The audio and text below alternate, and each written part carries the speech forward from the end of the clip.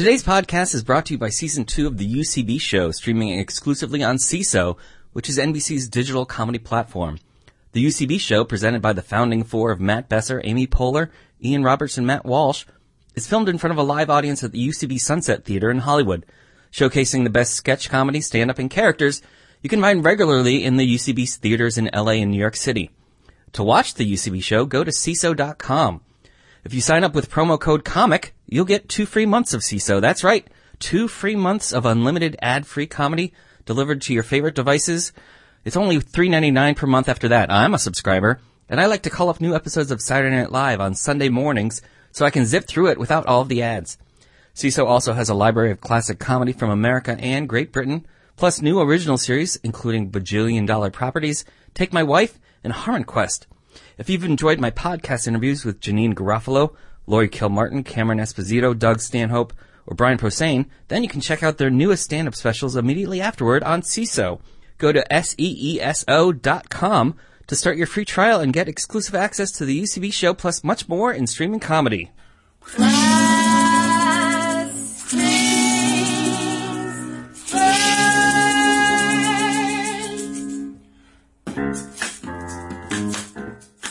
Hi, I'm Sean L. McCarthy, founding editor of The Comics Comic, found wherever you can type The Comics Comic into your electronic devices. Welcome to Last Things First, the show that asks comedians about the historic lasts and firsts in their lives as their comedy careers have blossomed, from young people with dreams to adult people living those dreams, or still dreaming. Questions both big and small are asked and answered. It's hopefully both amusing and illuminating. Caitlin Barlow, Katy Colloton, Cate Freedman, Kate Lambert, Katie O'Brien, and Kathryn Renée Thomas met in various Chicago improvisational theaters, and with a shared name and a dream between them, formed the Katydids. They've sold a sitcom to NBC and a feature film screenplay, but none of that might have been possible if their independent web series hadn't gone viral first, with the right people at the right time. Teachers led them to a deal with TV Land, an executive producer in Alison Brie, and showrunners in Ian Roberts and Jay Martel. Teachers begins its second season on TV Land in January 2017, and the Katydids met up with me in Viacom's brand new Hollywood office complex to share their journey. So let's get to it!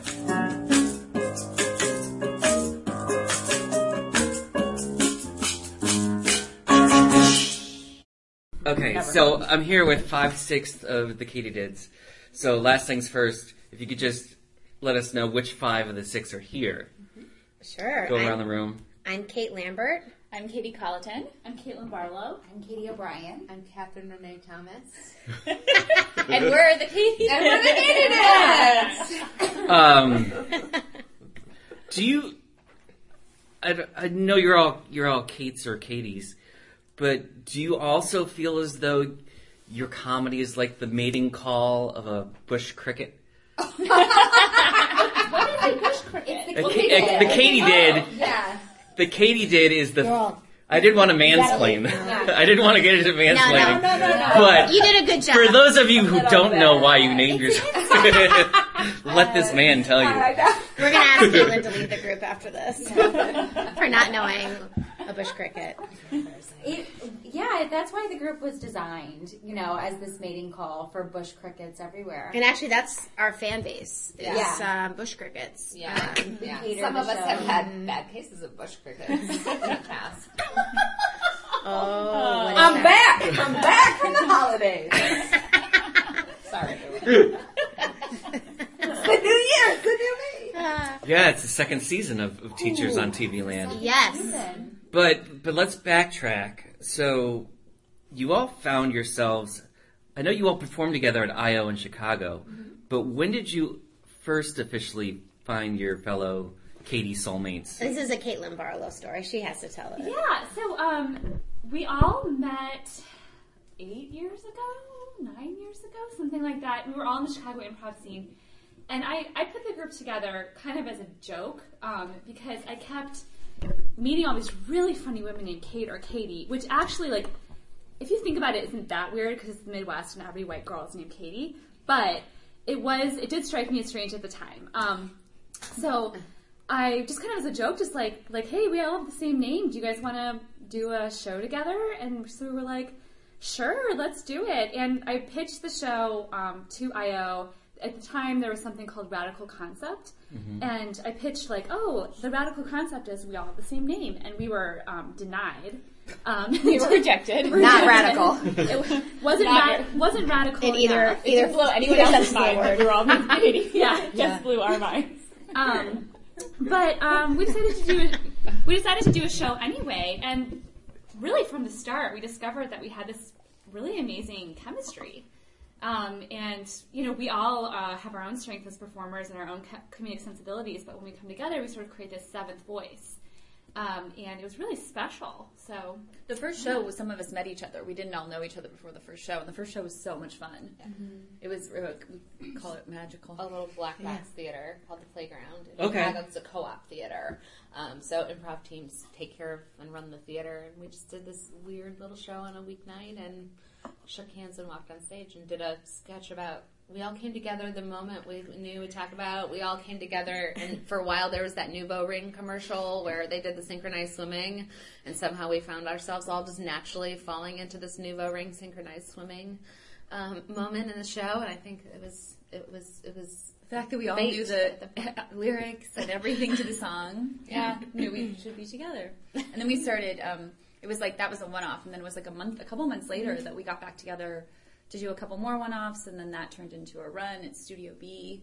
And then that run was super fun, and Sharna offered us a slot at I.O. Okay. Now, were you all at similar experience levels when you got together? For the most part. I think for the most part we were all kind of starting like our improv careers. Like we were all starting out, and we were performing pretty regularly independently. But yeah, I feel like we were all at the same beginning stages. I remember I was still in classes, because I remember I was in class and had a show, the Katydids show at I.O. It was midnight on Fridays, but still, and everyone was like, oh my God. Yeah. Big deal. It's a very big deal. Big deal. To get a midnight on Friday at I.O. Yeah. What were some past shows that had that slot? Like what made that the plum? Well, I think just the fact that it was a show, that it was a run at I.O. I think it was less like the coveted midnight show. I think it was more just having a run of shows at I.O. and not being a Herald team that was cast through the theater, because I think a lot of the teams that did have runs there were like the really cool popular teams, and like Cook County Social Club, and they're amazing, and the guys in that group have been going on to do great things. They're all out here now. And The Reckoning, same thing. A lot of those people from The Reckoning have gone on to do great things, like Pat O'Brien, who went by Pat O'Brien in Chicago, worked for SNL. And so I think just the idea of having your own run as an independent group at I.O. was very, like, exciting. And I think, too, you know, when you're going as an actor anywhere, there's so much rejection. And you're constantly told no, no, no, no, that it can start to wear on you after a while. And to have someone like throw us a bone in some way, and to have such a big opportunity, especially at such an established theater, was just so exciting, because it sort of felt like, you know, like someone believed in us, which was really exciting. And not having to pay to do a show was really exciting too. Yeah.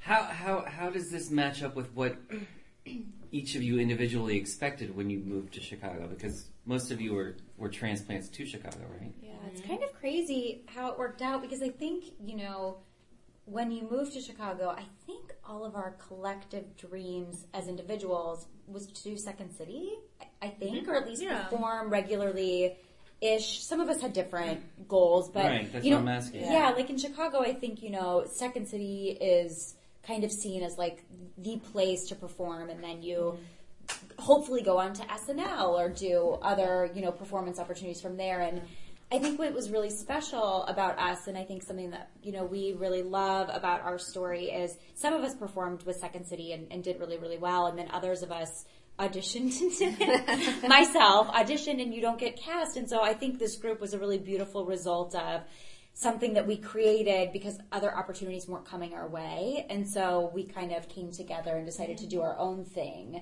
instead of, you know, kind of buying into like the formulaic route in Chicago, which is, you know. Yeah, I think Steve Martin had a great quote. I believe it's in his book that, you know, you have to get to a point where people can't ignore you. And I think we were trying to do that, like if we weren't getting caught, cast in things, we wanted to get to a point where we were putting ourselves out there and being heard in the way that we wanted to be, and roles that we wanted to create for ourselves, and doing the kind of comedy that played to all of our strengths and that we liked the most. So that's why, we started doing videos and things like that too, was to sort of put ourselves out there. If we weren't getting put out there by somebody else, we decided to make it happen ourselves. Right. Because it seems as though, when people decide they want a career in comedy, they move to New York and they have a certain idea of what they want. They move to LA and they have a certain idea. In Chicago, even more so, because it's not the industry center such as New York or Hollywood. Right. If you're going to Chicago for comedy, you usually have Second City or it's IO, or specific, you're like, I want to study with Sharna, I want to get on a touring company. Yeah, that's it. I think that's the improviser pipe dream, is like, you go and you get a Second City touring company, and then you get Second City main stage, and then you get cast on SNL, and that's what you do. And I think a lot of people have that dream, and there's only so many spots available both on Second City Torco and Main Stage and SNL. And I personally went with that idea that was it, and came to a point where I realized those weren't things that were suited to my strengths anyway. And so what do you do from there? And luckily, by the time I was able to let go of that and be okay with that not being where I was going to end up, luckily we had been already performing together for 4 or 5 years by that point. So I was very lucky to go, I'm finally ready to let go of these things. Oh, but also I've been nurturing this for 5 years. Yeah. Chicago is an amazing, I still tell anybody, anybody who's interested in doing comedy to start there. It's an unbelievable place to get really, really good and find a community. And Second City is an amazing place still to be a part of and get discovered. I think now it's an interesting time because there's so many outlets. Anybody can create their own thing and put it online. And we were really lucky to come up in a time where that was just kind of starting. Yeah. Well, that's why I was interested to talk to you, because when you initially started in Chicago, the options seemed limited at the time. I mean, absolutely. None of you thought of TV Land as no. where you were going to end up. No. There was a period in Chicago where I just because thought, that wasn't a thing. Right. Yeah. Where improv was the goal. It wasn't any bigger than that. It was just to do improv. That it was I moved to Chicago to do theater technically, and then found Second City, and took a while to get into it because I was always like, that's awesome, but I could never do that. Right. And then finally had the courage to try the classes. But then, the goal was always well, I want to do as much improv as I can. And then it's oh, I love writing sketch. Let's do as much sketch as I can. And it was kind of, those goals weren't there because I didn't know the possibility existed. Yeah, I think for me, I always wanted to do TVs or movies, but TV or movies. But the thing is that when you're there, you're sort of just focused on the next step so much. So it's not so much end game. It's okay, I'm auditioning for this. I want to get into Second City Conservatory, and then I want to do a touring company or a boat. So it's not so much, just where I'm ultimately going to be. I think it's also it's hard. It can be difficult to be a quirky lady, because when I was in college. Well, if you say it like that, then right, you are. Right. Well, I've been told that for a long time. Duh. But in college, I was told your type is weird. Mm-hmm. We don't know what to do with you. We love you, but we don't know what to do with you, and you won't work till you're 30. So telling that to a 20-year-old, you're like, cool.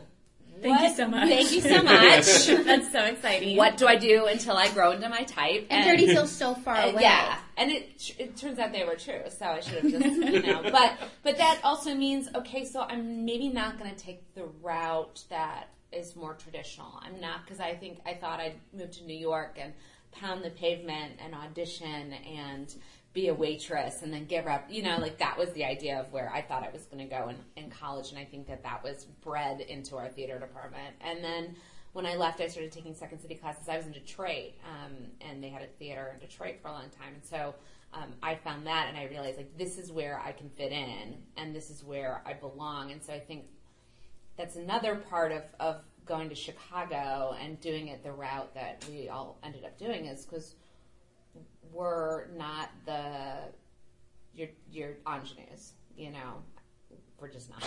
Yeah, we're all. How did Nina Metz describe us? It was something like really demented people in cardigans. Or, Something like that.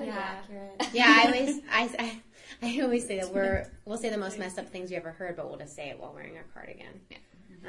Well, that's where we look innocent. Yeah. Yes. It suits us really well, that story, that area to explore, because we kind of look like teachers. We have very kind of naive and innocent appearances, but our comedy can be very dark. Right, you're like a second grade teacher who the kids think is prim and proper, but then if they caught you at happy hour, they'd be They'd be traumatized for life. Right. Yeah, and I sound like a Disney character. So Yeah. Speaking of which, the second season opens with a very Disney musical number. Yes. That was very exciting. Yeah, we wanted to do something fun that was very back to school, and the second season ends with a full musical episode, and so it was kind of a fun way to bookend it. Mm-hmm. The first episode opens with a really fun musical number about going back to school, and you see what the teachers have been doing over the summer, and then the season will close out with a pretty epic musical episode that's almost all musical. Yeah. And no explanation for it, which is the best kind. Yeah. That's kind of the coolest part of having your own show, is that, we can kind of do whatever we want. Mm-hmm. There's some of us that are big musical fans, or, love want different... to be musical. Yeah, want to be musicals. No one's going to... I was cast as, peasant number 3 15 times, But now that we have our own show, it's I can write myself a bigger role. It's so exciting. I feel like we've done that a lot of, what do people want to do? Do they want to do physical comedy? Do they want to do... what areas do we want to explore, in terms of, social political stuff we want to say? It's exciting. And you're also on trend, because there's Crazy Ex-Girlfriend and Yeah. La La Land at the movies is the big... Oh my gosh. Yeah. Critical. That is the only time we will ever be described as on trend, and so I'm just going to appreciate that. We'll take it. Well, so what was the very first teacher's video like? Oh, it was a web series. The web series. Yeah, the first one you did. Yeah. Well, we shot all of them in 3 days all together. Yeah. So I don't know if you meant. So it was we wrote for 6 months in one of our executive producers now, Matt Miller's apartment, once or twice a week, and we met. And when I say that we wrote it, I mean we just discussed our characters a ton. Just talked about the world, talked about who our characters were, what were they, what type of people are they, what would they do in these different scenarios.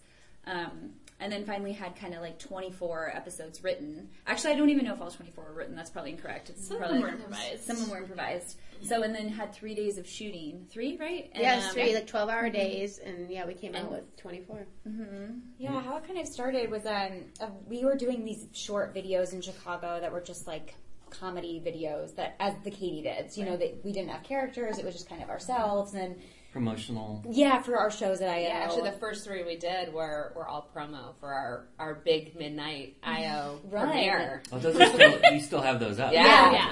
After that, it just turned to just promoting the group in general, not specific shows, just to get our comedy out there. Yeah, and our executive producer on the show, Matt Miller, who's a director in Chicago and out here in LA, but he said to us, what would you think about doing a web series about teaching? And then that's when we created these characters, and Colloton said wrote them, and Capgun Collective, which is an amazing production company in Chicago, offered to help us film it, and we raised money, and they matched that, and they're executive producers on the show as well. Way overmatched it. Yeah. So they gave us a lot of resources that we wouldn't have had otherwise, and part of that was making the kind of decision that. If it went further than just the web series, that they could be involved, and they're still executive producers on the show, and it wouldn't have looked nearly as beautiful as it did without them. Yeah, it just helped so much. So I think it's going to sound so but the world of the show, but it really did. It made it look beautiful and real, and the whole thing is that it grounded the show in such a way, and it also took people back, which I think is what people liked about the web series too. Everyone has such crystal clear memories of elementary school. Mm-hmm. It's such a big part of everyone's life that I think it kind of just took people back too. How did you raise the money? We did a Kickstarter. Okay. I think we set it pretty low at $3,000, and that was friends and family. Yeah, and that was before we even had gotten together with Capgun. I think we started the Kickstarter and then Capcom came along. And so all that money went to Capcom to put towards their resources.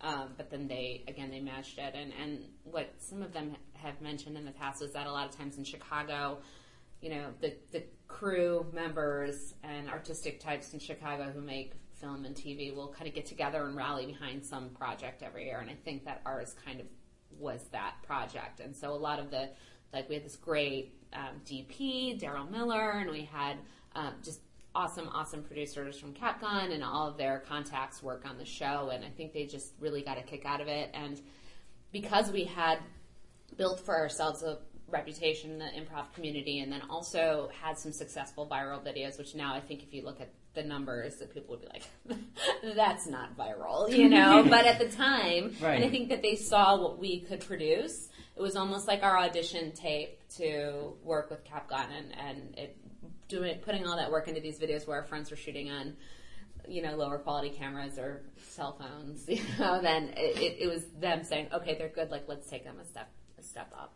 Well, speaking of at the time, what was already out there that existed that you could look at as something that set the bar for you to try to match or there wasn't a ton, because I remember doing research, like, you didn't know things that I think now is just known if you're trying to be a content creator. Right. Was like, I remember buying a book at Barnes & Noble and like reading it about like, you want to keep it short, and you want to, and then it was like marketplace research says releasing Tuesday at 10 a.m. is the place where people are on Facebook the most. Like, I remember reading all of that and being like, oh, this is new. It was new information to me. Like, that you want to keep your jokes, like the audience's attention isn't more than a minute. Or I think at that point it was probably 2 minutes. Right. Now it's like 10 seconds. Yeah. But I remember that wasn't all like common knowledge. Like, I remember reading that and being like, oh.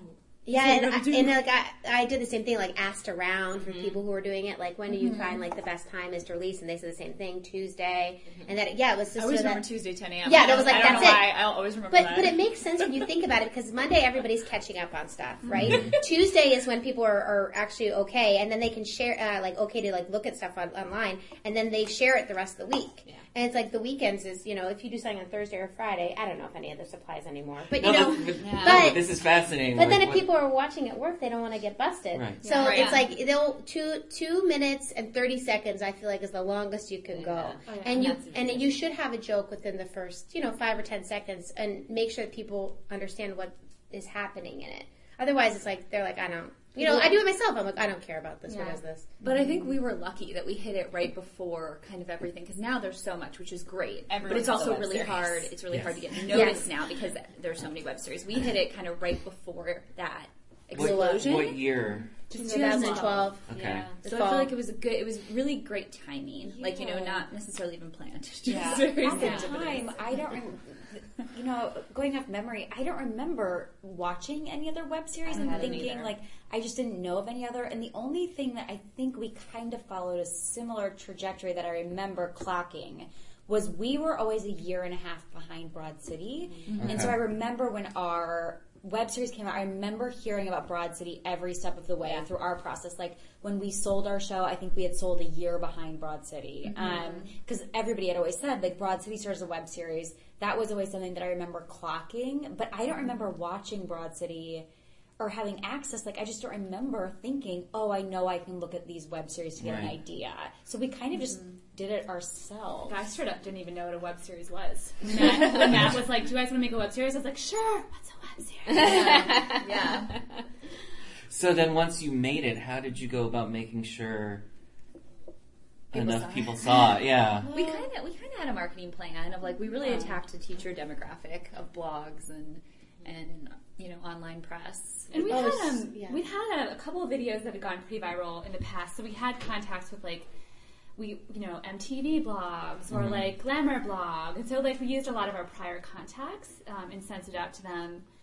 And then any press contacts we had, we sent it out to them. So we really hustled. It didn't happen on accident. Yeah, we would always do like a press release. Yeah, and the thing is that the first video that really took off was the first one we released, which was Seal's face, and someone put it on Reddit, And that's what happened with that one. It kind of like exploded on this like Reddit. I'm going to sound so old. Thread, is that what you said? Yeah, girl. Thank you so much. But anyway, it kind that's what happened with that one. And then after that, people like subscribed to it online, or they were waiting for the next one, and so it kind of snowballed from there. But we were also very obnoxious. We would go. We all were on Twitter, on Facebook. I was on LinkedIn. Like private messaging. I think so low. I can't remember. At one point, Twitter was like, you need to take a break for 3 days. Like, you know, when they like kick you off where it's like too much, bye bye. Right. There was like a limit to how much. Yeah, I can't remember if that was with teachers or just myself. No, that was teachers. We got kicked off a lot. And so, but it was, you know, and then anytime we'd read like an article online about teaching, we would be like, hey, check out this cool video. And then we put a link, and I'm sure people were like, who are these people? But they started watching, and, you know, and then it kind of took off. Yeah, we had like a master spreadsheet of all these, like, we would just look for any type of like press email we could find, or like contact at magazines or newspapers, and just like hound all people. 24. They got all 20. Like there'd be a new email and a new little press blurb for all 24. It didn't happen right away. Yeah. I think it took about 3 or 4 months before it just, like the series started to catch on. And people started to watch. Yeah, and we were actually, we were noticed by The Onion, I'd say maybe 3 weeks into the, or 3 or 4 weeks in, maybe, to the web series being released. The 80 Club? The just The Onion. The Spud?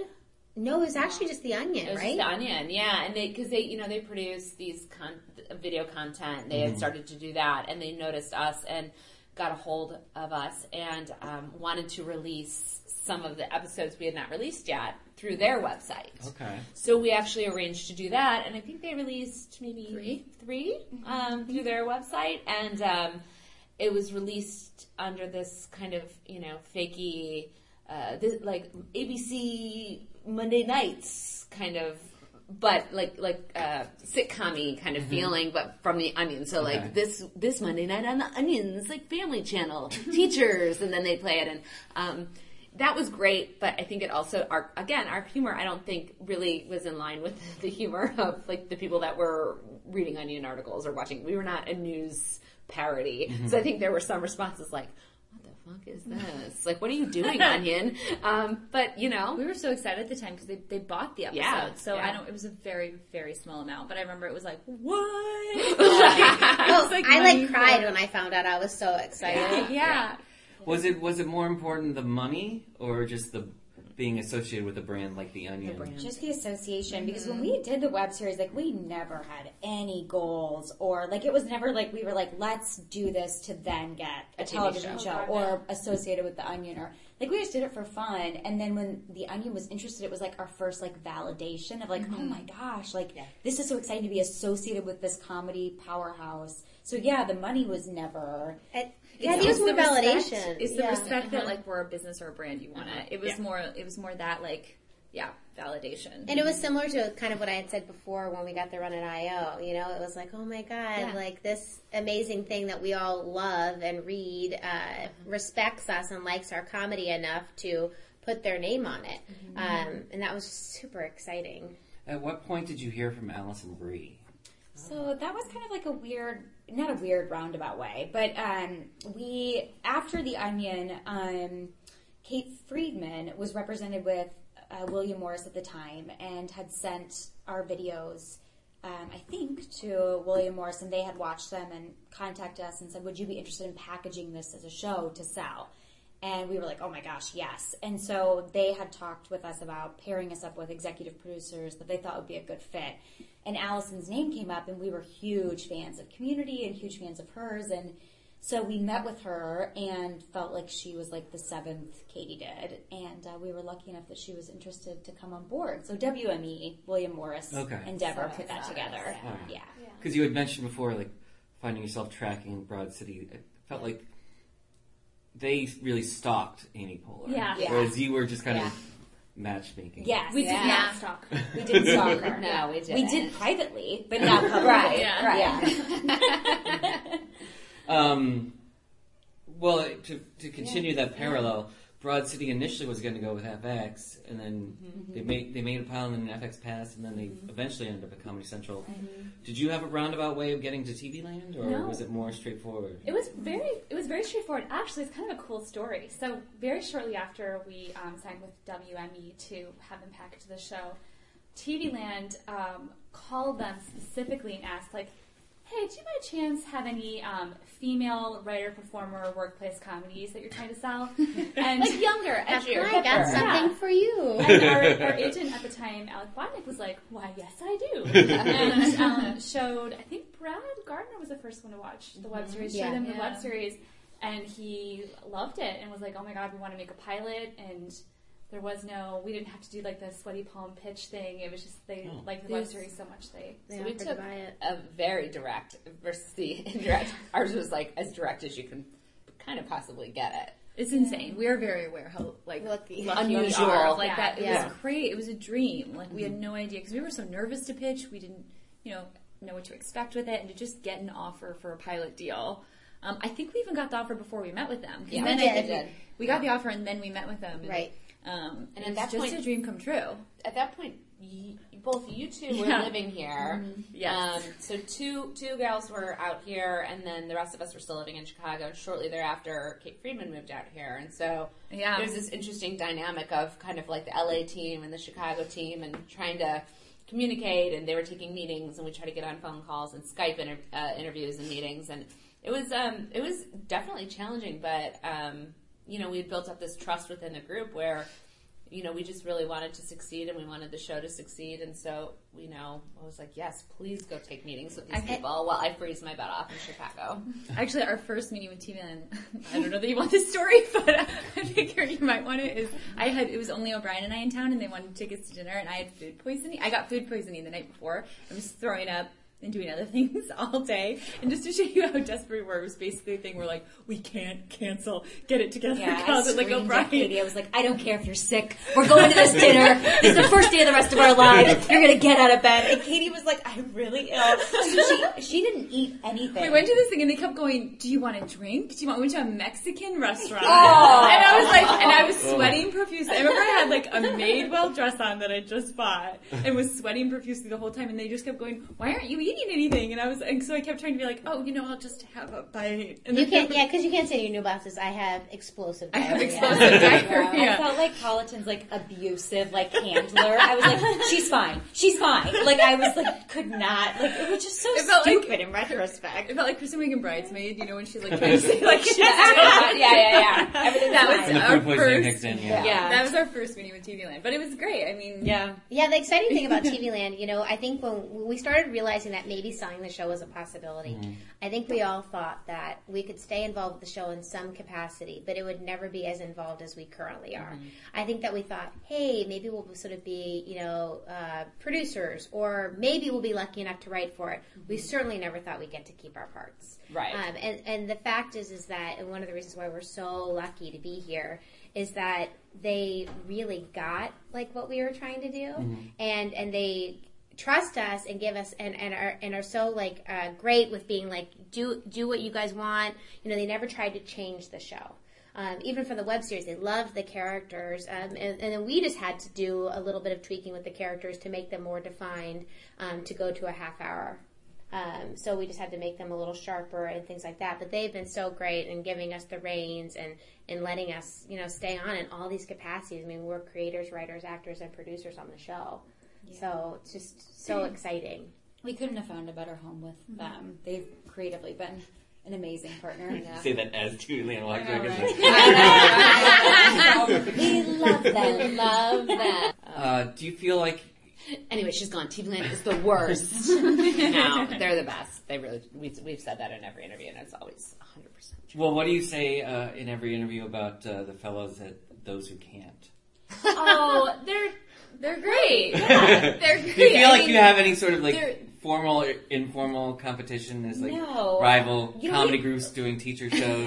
No, At first we were like, this is coming out literally the same month that ours is, and oh my god, and they came from a web series and a comedy group, and oh my god. But it's great because they're all men, and they have a really similar background as ours, and the shows are so different. Right. It's high school, and so I think it's kind of been cool and exciting to support them and watch them, and have another teaching show on the air has been really great because it is so different. It's the same with a workplace comedy, I don't ever think of Parks and Recreation and The Office in the same are competing. I just think of them as two individual shows. Yeah, I think also we're not just doing a show about teaching.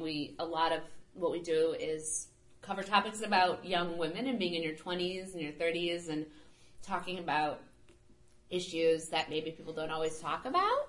And so I think the female point of view is very different from theirs, and we can cover things that, our take on UTIs is going to be different than their take on UTIs. So, but we'll both do UTI episodes. Oh, yeah. Oh, 100%. 100%. Now that you have 2 seasons in the can, how does this change what your individual or group goals are? Well, we all hate each other now. No, I'm kidding.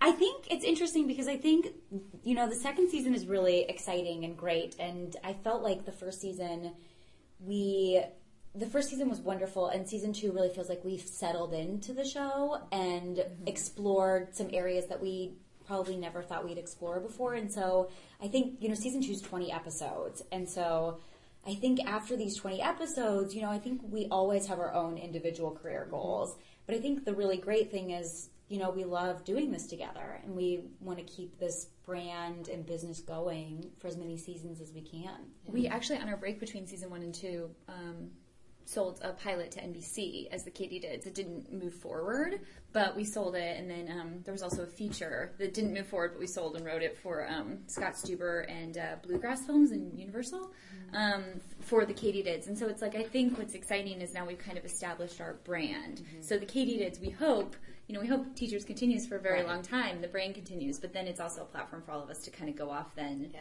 I feel like now that we've kind of set the ground of you can read a feature, you can read a pilot that's different than Teachers that wouldn't have starred us. It would have just been us writing it. And then Teachers is we've kind of done the groundwork, and now we can hopefully move forward and do Teachers forever, but forever. And we've been so we're so hands-on. We are absolutely involved in production, and we're in the editing bay, and we're our hands are on everything with writing and acting in it. So I think that this experience has given us all experience. It's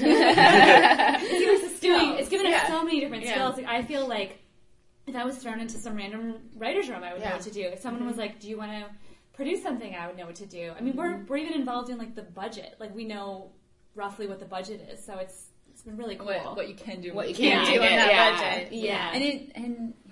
I think also, we all have our group goals, and we all have individual goals, and that's always how it's been, even since we very first started improvising together, because there were times when Kate Lambert was on Torco for Second City, and Cate Freedman were on Torco for Second City, and so sometimes we did shows with just 4 of us, or 5 of us, or any kind of, mixture of the group, or if someone else was working on a show, or what have you. We kind of just trusted that group could continue to work for the group, and it was never a thing of jealousy for the people that were maybe getting opportunities doing something else.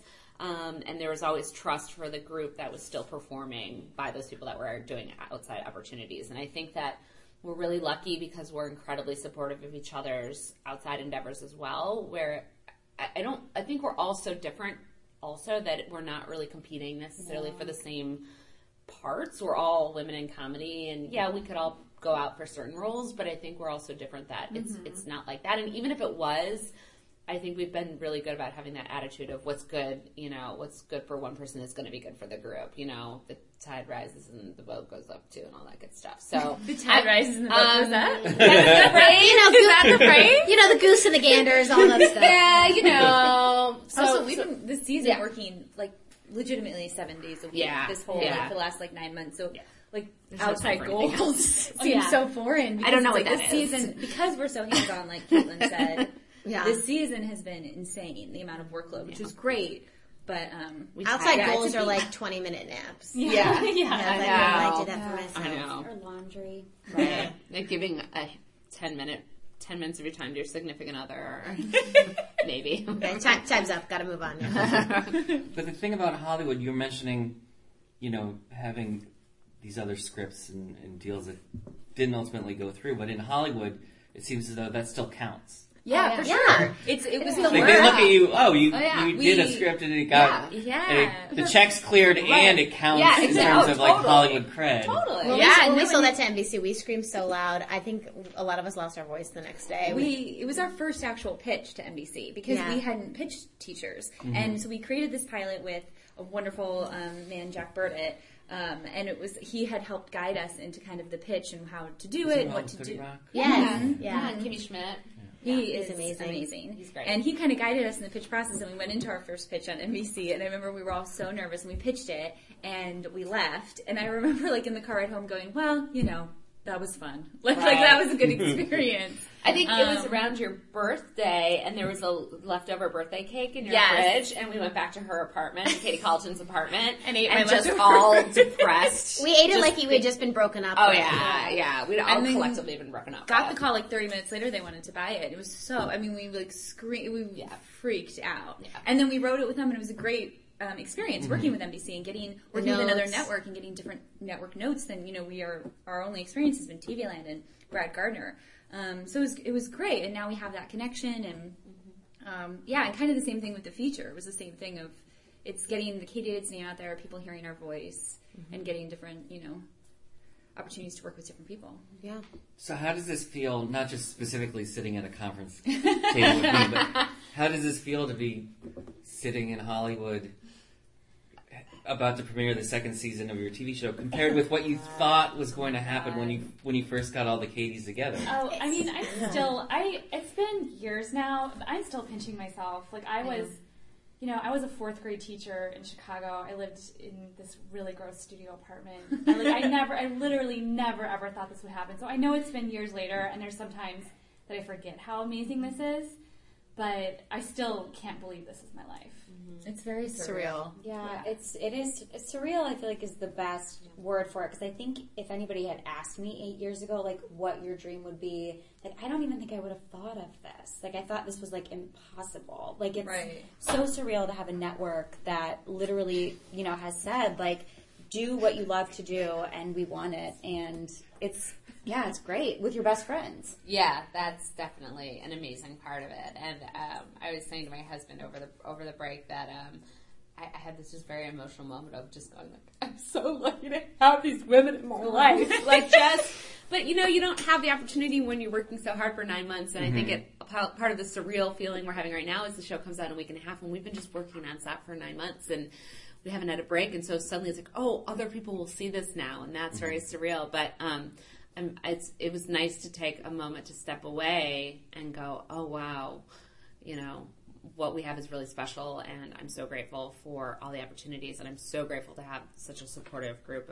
of women in my life. It's great. And then also to have all these incredibly talented people in production and the crew working on the show and making it a reality is just getting there every day and seeing how many people are working to make this thing run is so incredible and just so exciting, but also like really like humbling. It's just too cool.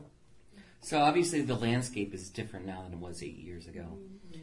But if a 20-year-old quirky girl or a 10-year-old who's just interested in show business and comedy asks you for advice, what's the first thing you would tell? Create your own work. Yeah, I second that. And the other thing I look back on and think like, oh, why did I do that for so many years is for so many years, like I tried to fit into a box that like I thought people wanted, or like I thought this was the right way to go down. And I feel like now I'm at the point in my life where it's like, fuck it. Like this is me. Like this is what it is. This is what I do. Like either you like it or you don't. And I feel like I would tell people like, just be true. It sounds so stupid, but create your own stuff and just be true to who you are. Like, I don't think it's helpful to say like, I'm going to be the next Kristen Wiig and follow all of those things, because you're not. Like you're your own person. And I think you wind up sometimes on a path that you don't expect, and to just go with it. I always like to say, find your people and find your voice. Because it's like, I feel like finding your people is also just as important. It's like finding the people that will make you, because I learned so much from these ladies. Like when I joined the Katydids, I did not know what the hell I was doing. And like was like so insecure with my improv and so insecure about my future. But it was like, you see these people that they're all so smart and they're all so talented and they're all so hardworking, and they make me work harder and have bigger goals. And suddenly my voice felt more inspired. And then also find your voice. Figure out what, I did a shit ton of bad shows in Chicago, just trying to figure out what am I good at? What do I want to say? What makes me laugh?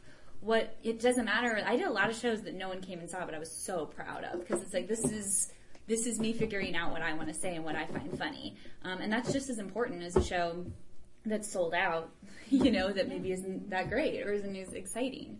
One of the best pieces of advice I got actually was from Norm Hawley, who's a teacher at Second City, and he said to be flexible, which I think is so true. Like, if you're very rigid and this is what's going to happen for me, I'm going to do this, this, this, and this, like, you're going to get disappointed. But if you kind of let things happen and you go with the flow, like they were saying, and you might find something very fulfilling for yourself that you would never have expected.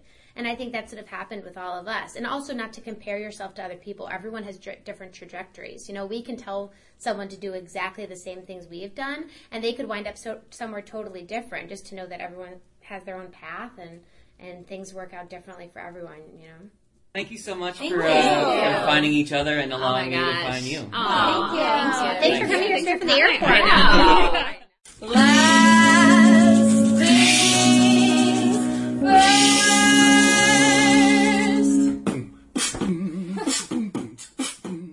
This episode of the Comics Comic Presents Last Things First was produced by Alex Brazell at Showbiz Studios.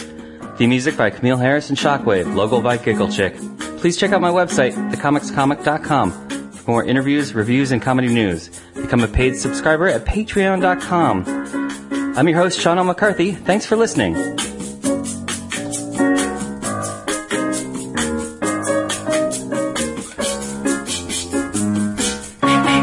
Last things first. Last things first.